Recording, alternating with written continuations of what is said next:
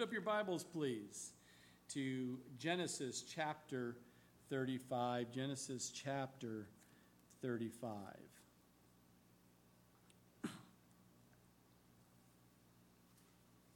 The title today is Called Back to Bethel.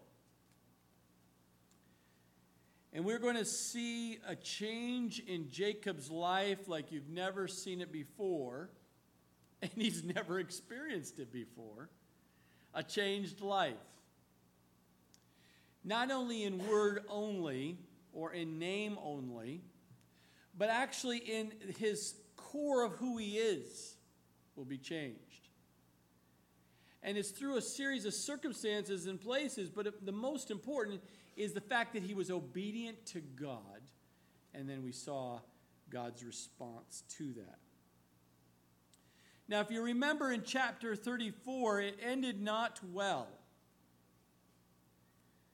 Remember, God had told Jacob to take him and his family back there in Genesis chapter 28, verses 10 through 22.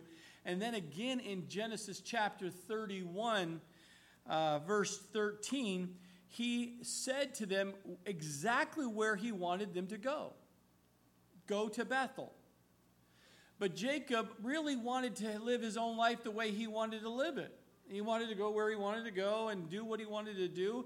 And then sometimes it was out of fear, but most of the times it was just blatant. He just, in his own, leaning on his own understanding, he just did not follow through and do what God called him to do and where to go. In this case, Bethel. Instead, he decided he was just going to go to Succoth, and after Succoth to Shechem. And at Shechem, we find that he may have been strong enough in his passivity of being a spiritual leader, a passivity of being the father of this and head of this tribe. And because of that, his family, and he reaped repercussions from the disobedience. We see the fact that he was in the wrong place.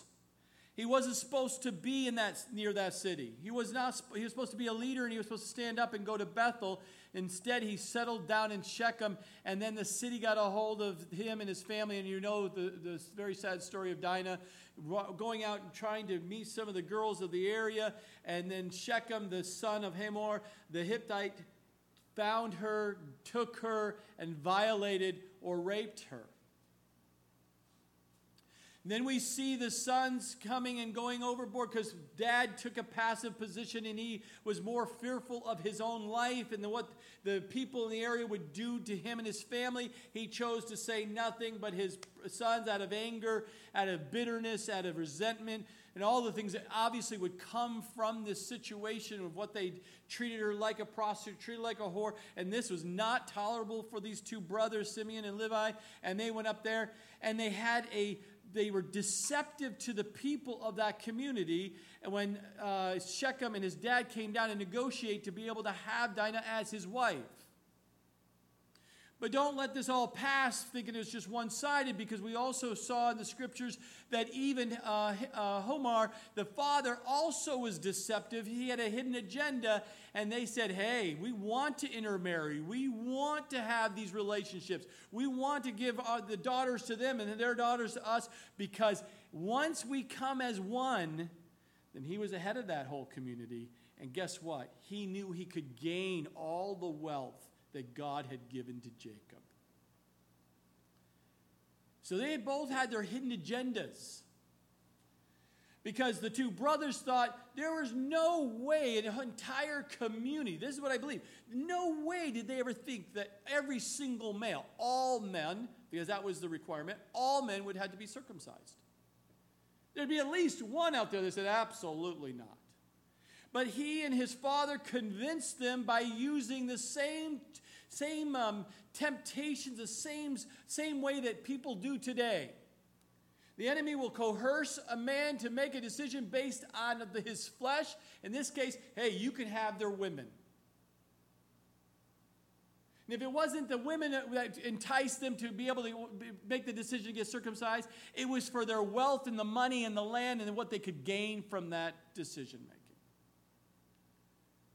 The lust of the eyes, the lust of the flesh, and the pride of life. It's still the same weapons the enemy uses today to entice a man to go against God's will. And sure enough, all men agreed. And they got circumcised. And then Simeon and Levi took advantage of the fact that these men could not defend themselves. And they came in, as you know the sad story, and killed all the men.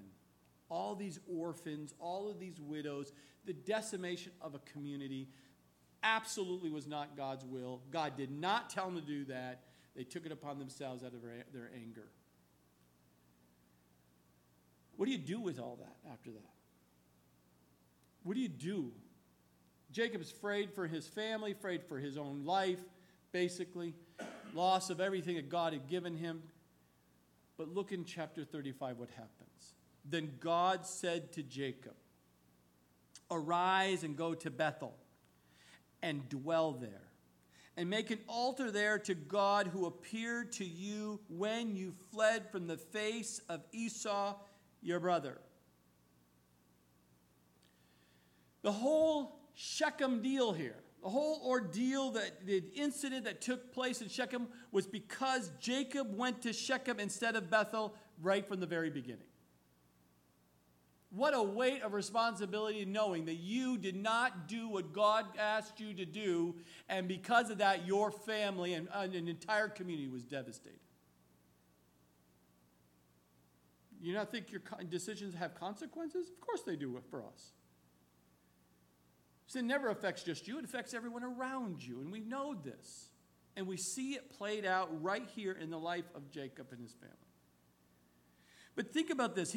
If he would have just made that decision initially, look at what could have been spared. But also understand that God, by his grace, can take these things and turn them into good for those who love him.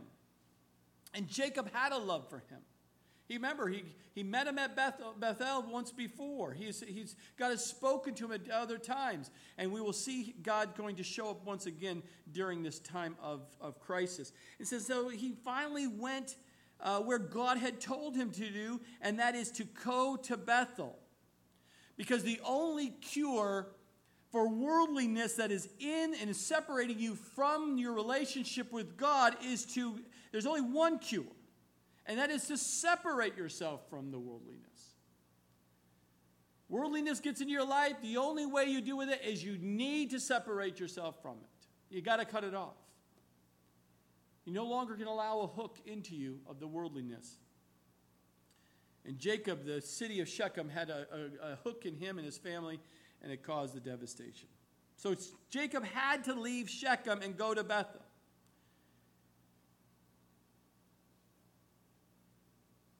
Now, in chapter 34, if you didn't catch that last week when we studied that, nowhere in chapter 34 God is ever mentioned. Ever mentioned. Not once. Not even in peripheral. Why? Because when you're outside of the will of God, God is absent. Not that he's left, is that you don't notice, you don't hear, you don't experience, you're not hearing a small voice. You separated yourself. You're trying to avoid the things of God. When you're in sin, that's what happens. Still today, you're in sin, you're not being in God's will, you will avoid the fellowship with God's people. You will avoid reading the Word of God. You will avoid praying and talking to God because you just cannot handle the conviction that is in your heart. And you'll avoid it.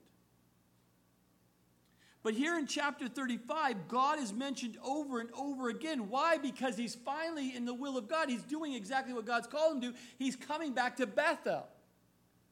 10 times, over 10 times he mentions God. And if you take Israel and Bethel as a form of representation of who God is, governing Israel's life and Israel being the nation of it, it's another 11 times just in this chapter alone. See, because when you're in the will of God and you're totally focused upon the things of God, then what's going to happen is God is going to fill your life. Chapter by chapter, day by day, God will fill your life when you're seeking after to be in His will. That's why people always tell me, I don't sense God, I don't hear from God, I don't do this, I don't do that. Well, God has got you in a season of a desert experience, but stay in the Word of God, stay in prayer, stay in fellowship, and watch this desert experience. You'll grow and mature. Eventually, you're going to see the fruitfulness that will come from that desert experience. Or, there's sin in the camp. Just like Jacob, there was sin in the camp, and watch what happens. And this man is going to be transformed right in front of our eyes from a passive husband, father, leader to one of a spiritual leader and what a spiritual leader is supposed to do. Watch, this is a perfect example for us. Watch what happens. And Jacob said to his household, he says, and to all who were with him. So his household, his immediate little family, but all of them that he oversaw and responsible for, the entire community. Put away the foreign gods that are among you and purify yourselves and change your garments. He gives 3 great commandments to them, right? These are huge commandments. Why? Because this is the very first time that we see he taking a leadership role in his family and as a leader of this community, and he stands to do what is right in the eyes of God. And he sits there because he's been so passive. Notice the fact that he says to them, to his whole house and everybody, put away the foreign gods. That means he knew they had foreign gods. And he allowed them as a father or as a husband, as a community leader. He allowed the ungodliness, the false gods to reign in the lives of the people. You cannot do that. You know that your family, your sister, your brothers, your wife, your kids have false idols that they worship, that they follow, that they do, and you don't say anything as the spiritual leader of your house? That's insane, man. But that's what Jacob did. The question is, how did he get the foreign idols? Well, you know the scriptures. Rachel was sitting on those little gods that Laban, her father, was looking for. Now, there's no word in the scripture that says, why didn't Jacob address those idols right there with Rachel and say, Rachel, are you out of your mind, woman? You took these idols from your father. They almost killed us all. Give me those things and get rid of them. No, he didn't say anything. He, again, as a husband, probably didn't want to have conflict with his wife and said, oh, I'll just let her do what she needs to do. As long as a happy wife is happy woman is a happy life, happy family, kind of, whatever that saying is. No. Being a passive leader and allowing your wife to continue to do something she's not supposed to do and you don't want to address it because you're afraid, because she's going to get angry and make the house miserable, that's her problem. Pray for her. But you're still responsible to address the sin in the camp. Oh, but you don't know my kids. What do you mean you don't know? I don't need to know your kids. All I know is your kids are supposed to be in obedience to the parent. You're the spiritual leader. Your kids don't rule the house. God rules the house, and you're to be obedient and to follow through what he tells you and get out the idols. Yes, the music's got to go. The movies have got to go. The posters are half-naked guys from their teenage idols. American Idol. It's got to go.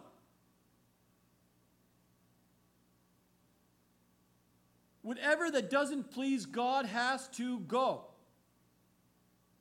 When they're not under your household, then those kids can do whatever they want to do. It's between them and God.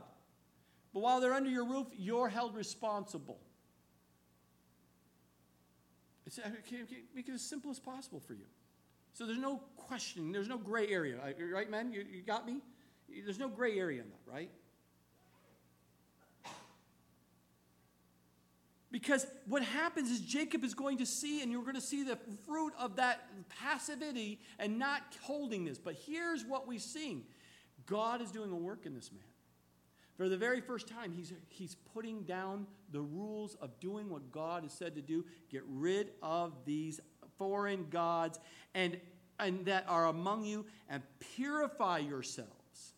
You need to be cleansed. You need to get, the worldliness has just dirtied and mucked you up, and you have got to get the worldliness out of your life. Whatever's influencing it and dirtying you up, you've got to get it out. It can no longer have an influence of you. And change your garments. Symbolism in the Bible is very, very important. And garments, in the symbolism in the Bible for garments, means character. Your character has to happen. Your attitude, your appearance, who you are in that inner person has to change. You can't say there you love Christ, you love the Lord, and you're a Christian, and allow no change to take place in your character. It's got to change. What comes out of your mouth, how you talk, how you communicate, how you carry yourself. Do you look more like the world? Do you look more in line what's pleasing to God? And what happens is we see here that he has taken a stance. And then look at the next verse. Then let us arise and go to Bethel. And I will make an altar there to God who answered me in the day of my distress and has been with me in the way which I have gone. So they gave Jacob all the foreign gods which were in their hands and the earrings which were in the ears. And Jacob hid them under the terebinth tree which was by Shechem. So he made the stance, told everybody, no compromising here. The foreign gods got to go. Purify yourself. No longer does this city of Shechem can ever affect. We're going to move out of here because it's affecting you. We're going to Bethel. We're doing exactly what God has asked us to do. And look what happened. They gave the foreign gods that were in their hands, gave them to Jacob. And the earrings. Now, he didn't say get rid of the jewelry. These earrings, earrings were a form of pagan worship. It was representing who they worshiped by putting special things in their ears to show who they worship. That still happens today.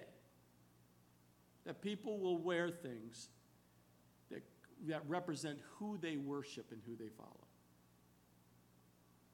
So they got rid of those pagan worship and trinket things to remind them of who they were worshiping, gave it all to Jacob, and Jacob immediately did what with them?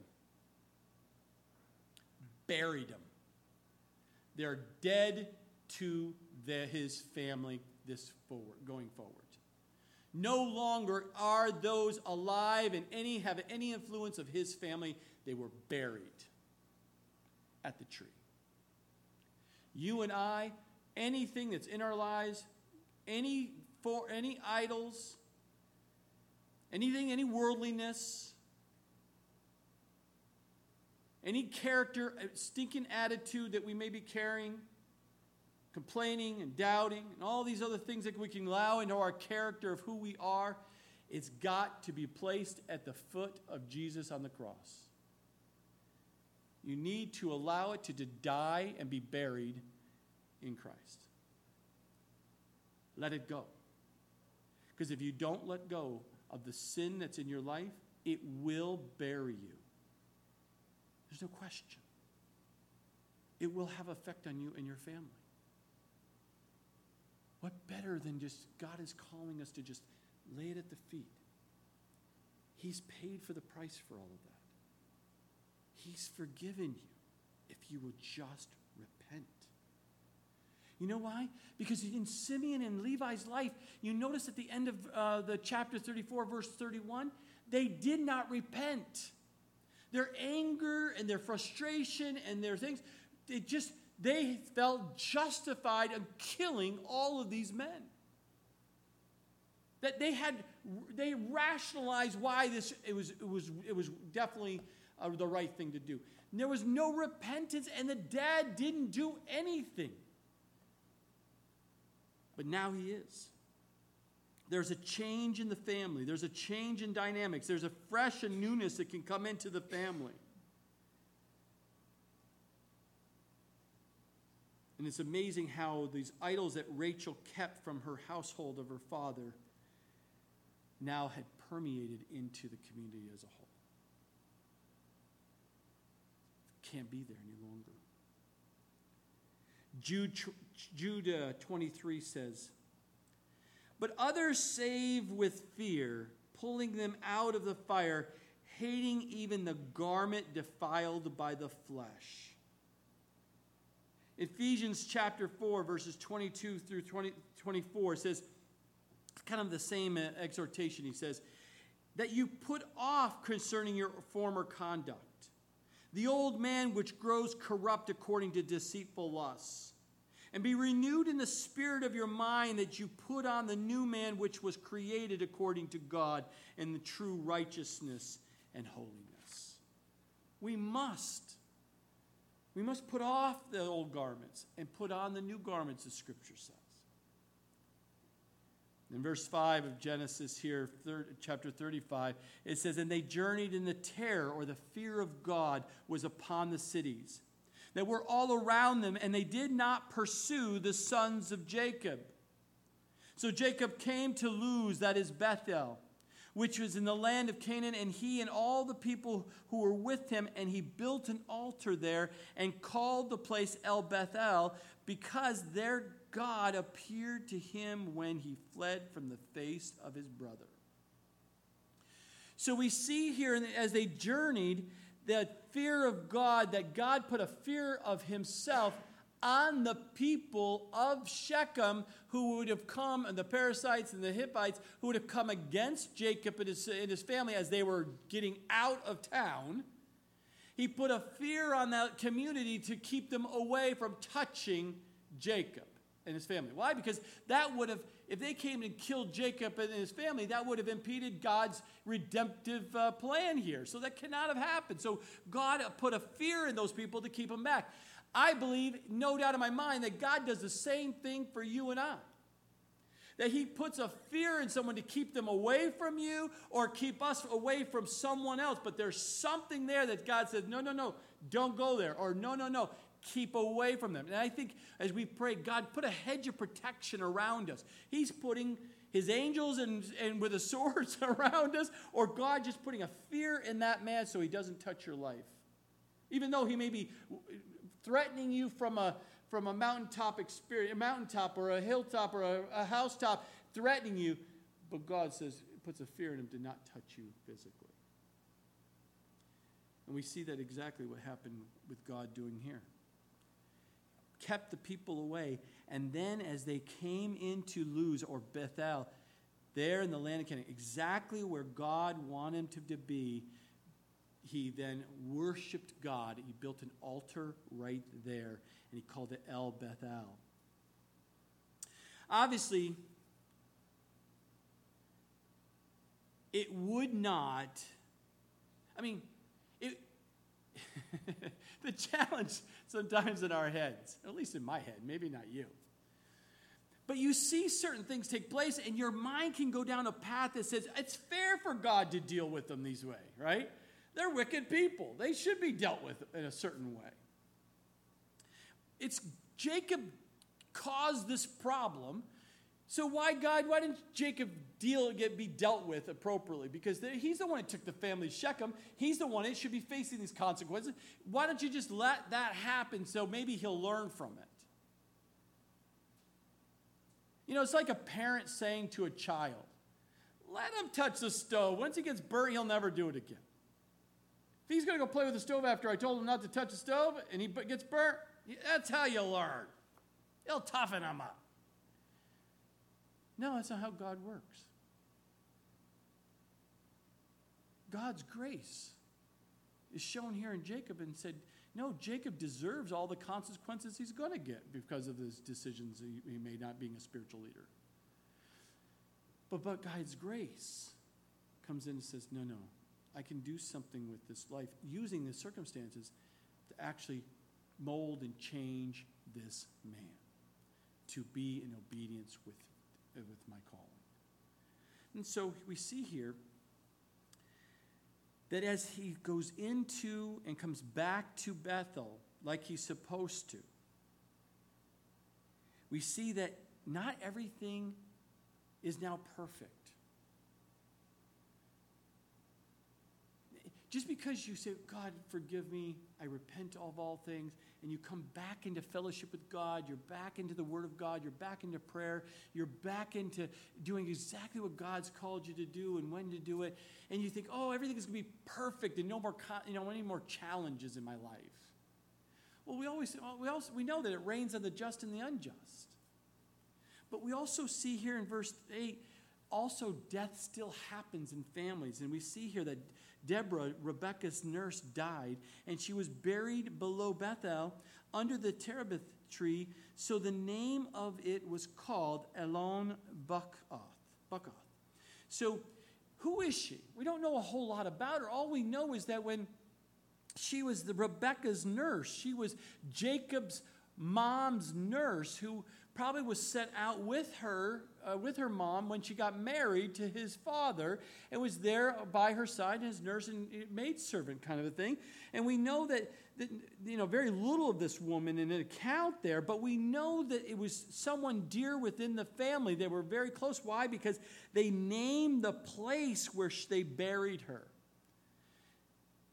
Like she was one of the family members, so tight, because this Elon Buckoth means oak of weeping. So the family was weeping. You know this woman probably raised Jacob from his childhood, from birth.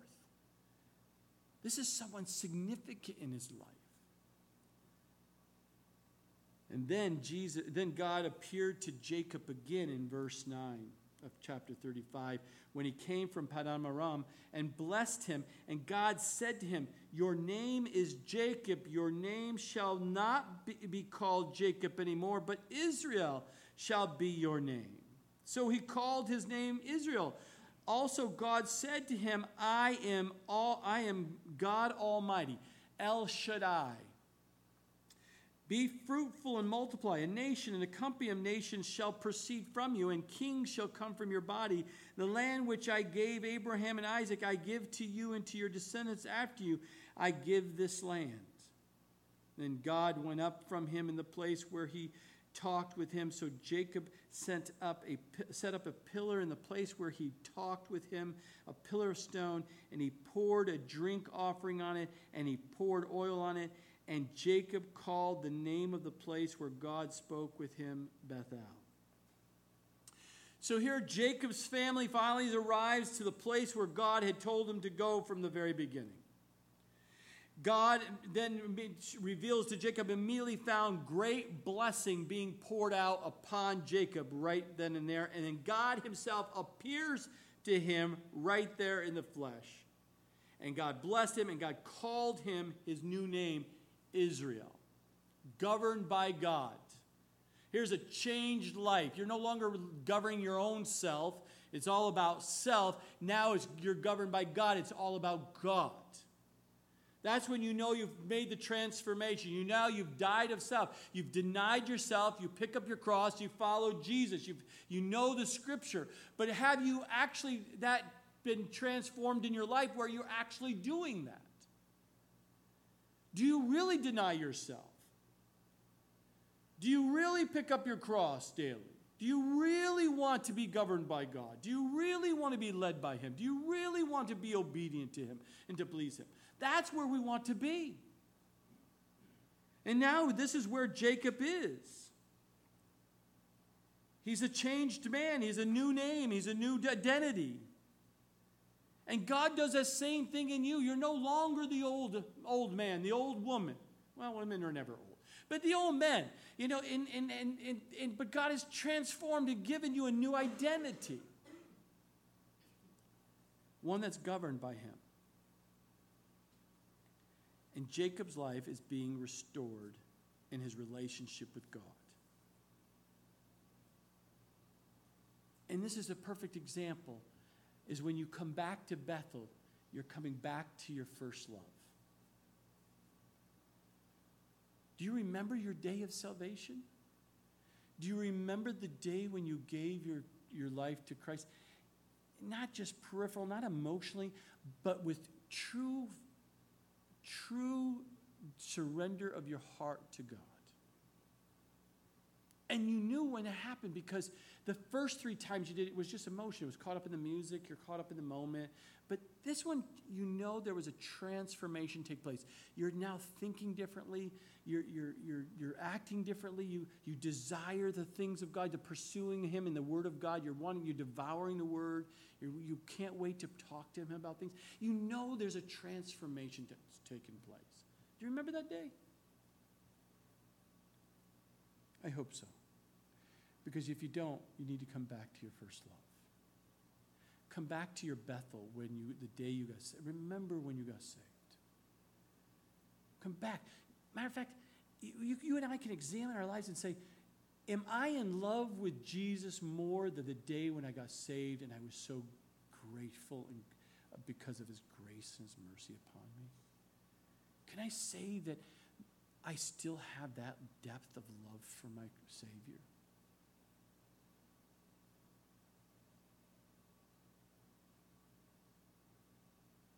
Jacob remembered to go back to Bethel, and he repented by getting rid of the idols, cleansing himself, purifying himself. He did the first works by building an altar and worshiping God as he did once again.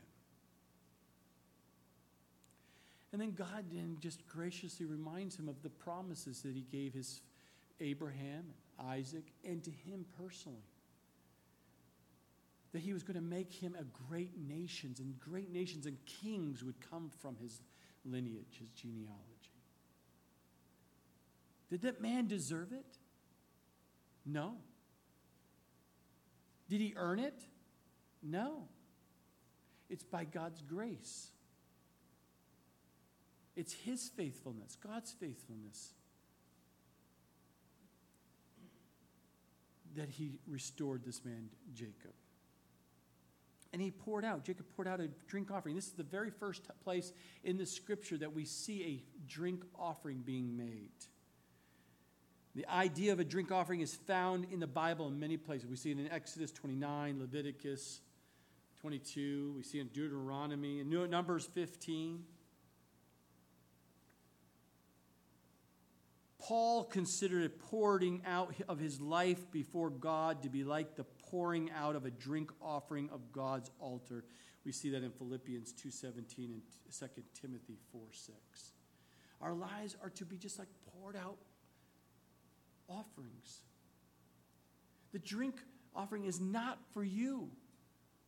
Your life is not for you. Your life is to be like a drink offering to those around you, so it's a refreshment to their lives. Fathers, you're to be a drink offering. You're pouring out your life and pouring it into your children and your wife. We must learn. We must be more disciplined in being a poured offering out to not only your family, but those around that people God brings into your life. That means we must die of self even more to do that. But we see here Jacob's heart of worship is one of gratitude toward God and what God had shown him grace.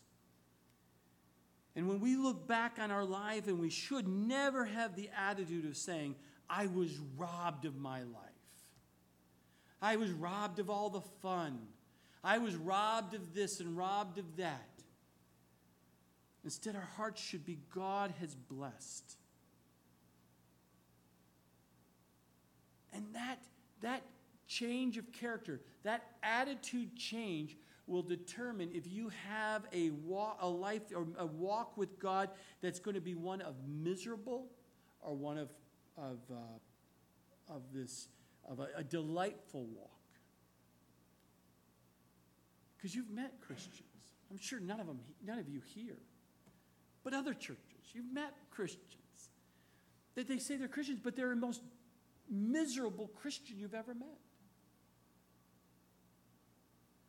Versus one of just a pure delightfulness of what God has done in your life, and you're so grateful of what God has continued to do in your life.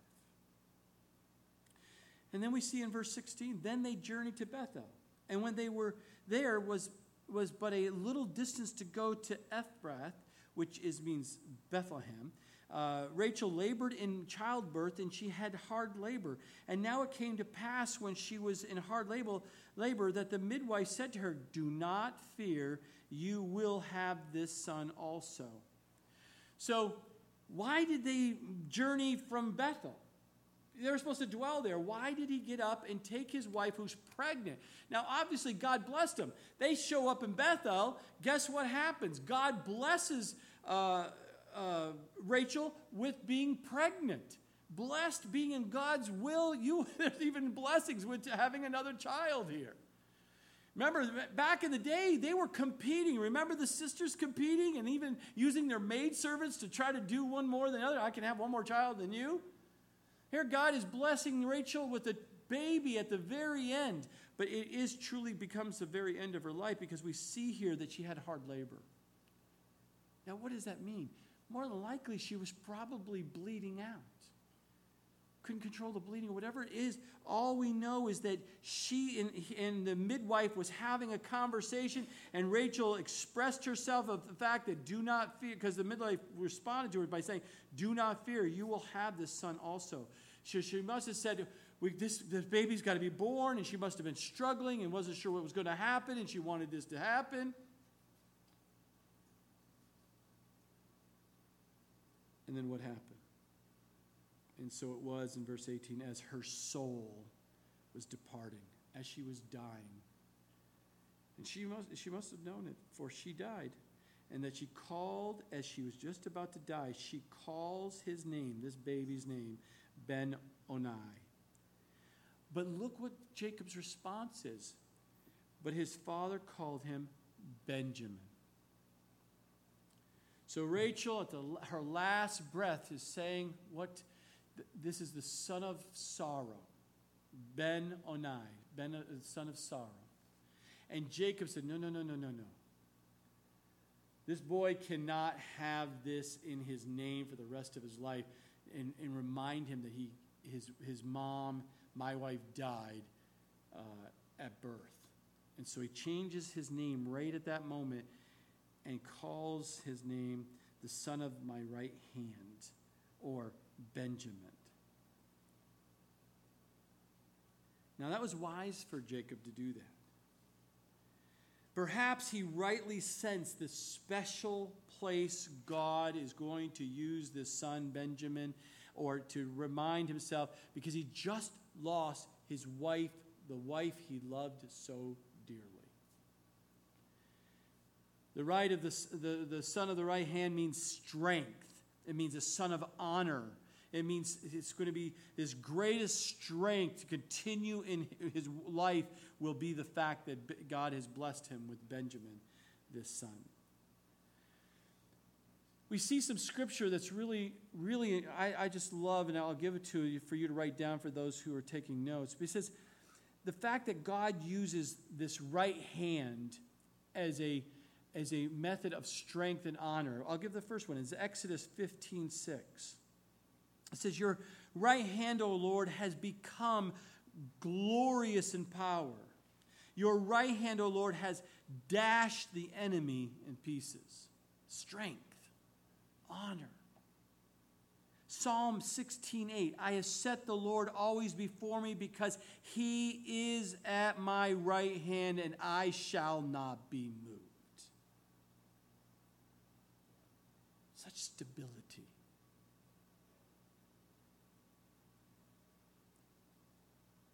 God's strength and honor are for us. It says, my soul follows close behind you. Your right hand upholds me, Psalm 63:8. Though I walk in the midst of trouble, you'll revive me. You will stretch out your hand against the wrath of my enemies, and your right hand will save me, Psalm 138:7. The power of the right hand as a symbol we see in Colossians 3:1. As Jesus sits at the right hand of the Father, the position of strength and honor, we sit there with him, as you know, because it says, if then you were raised with Christ, seek those things which are above where Christ is, sitting at the right hand of God. We must pursue the things of God. Seek first his righteousness, and all these other things will be added unto you, the scripture says. Matthew 6:33. Seek the kingdom first, his righteousness, and allow him to add to your life what is good and right according to his will. Will you take those steps of faith and trust in him? And then we see in verse 19, so Rachel died and buried at the way of Ephrath, that is Bethlehem, and Jacob set a pillar on her grave, which is the pillar of Rachel's grave to this day. Remember how much Rachel wanted children? Remember back in it seems so long ago, chapter 30? I think it was verse 1. She begged him for another child. What did she say? Give me a child or I'll die. Guess what happened? She got a child and she died. Both became true.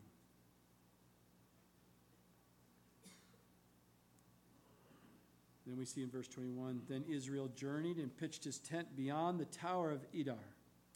And it happened when Israel dwelt in that land that Reuben went and lay with Bilhah, his father's concubine, and Israel heard about it. Reuben is the firstborn. We might expect some better conduct from the firstborn. He's 30 years old, probably, about 30 years old right at this point. A lot of traumas happened in the family. Lost Deborah, now lost Rachel. There's a lot of sorrow, a lot of loss taking place. And I give you words of caution. When someone has lost a loved one, be very careful in that time. Because even in the family unit, be very careful. And leaders of men, you must watch over your family. Because with those dynamics, those emotions, people some challenges can happen. I've been meditating on this scripture, and I'm like, why would the oldest son at 30 years old sleep with Bilhah? It is absolutely against that culture. There should have never happened. It shouldn't happen today.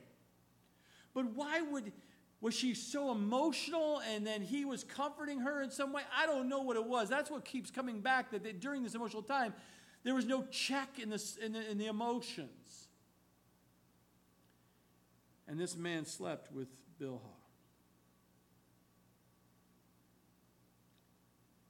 And Israel's response is that he heard it. As we know, you would think, that's all we hear is Israel heard it?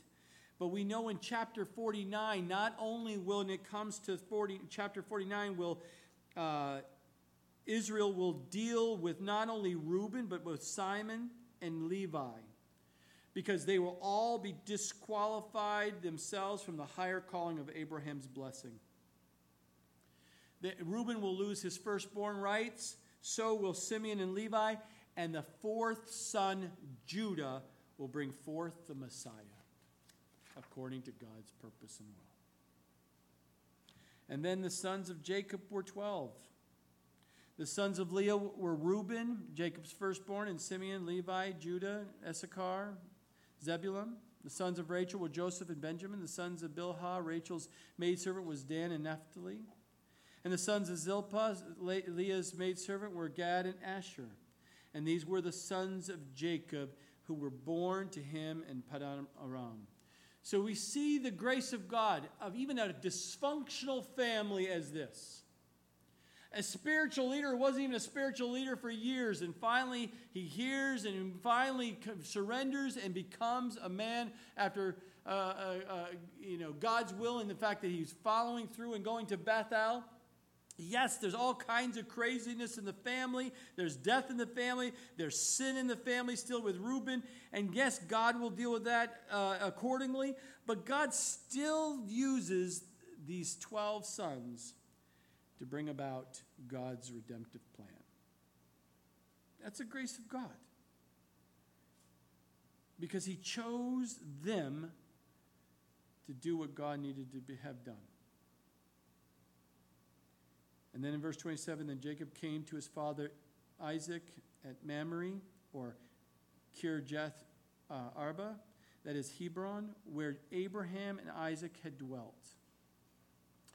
So more than 20 years ago, Jacob left his home thinking his father's death was at hand.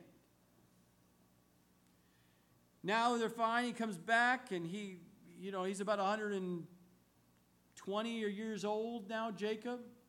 Dad, we will see here, is much older, but we see that all of this is taking place, and nowhere in any of the scriptures do we see that even though he was only a few miles away, Jacob, from his father, did he go down and actually visit him on the weekend. Nowhere. It was so close, it's just a day trip down and back, and nowhere do we see that he sees his father until now, where he comes and into the place. And we see here in verse 28, now the days of Isaac were 180 years. He's 180 years old now. So Isaac breathed his last and died and was gathered to his people, being old and full of days, and his sons Esau and Jacob buried him. So here he is, 180 years old. If you remember, the last time, with significance, it was 43 years earlier, if you remember. He was sitting there saying, I'm going to die, and everything's not going well. I've got aches and pains where I never had before. I think I'm going to die. No, God allowed him to live for 43 years. And now at 180, he dies. And we see that nothing is said, but two brothers, two twins, come together, Esau and Jacob, and bury their father. Nowhere does it say. Esau saying, bro, what are you doing? You were supposed to come down to Edom with me. You lied to me, and have a family squabble at that moment. We don't see anything of that happening. All we see is that they were focused on burying their father, and they certainly did. And they worked together to do that.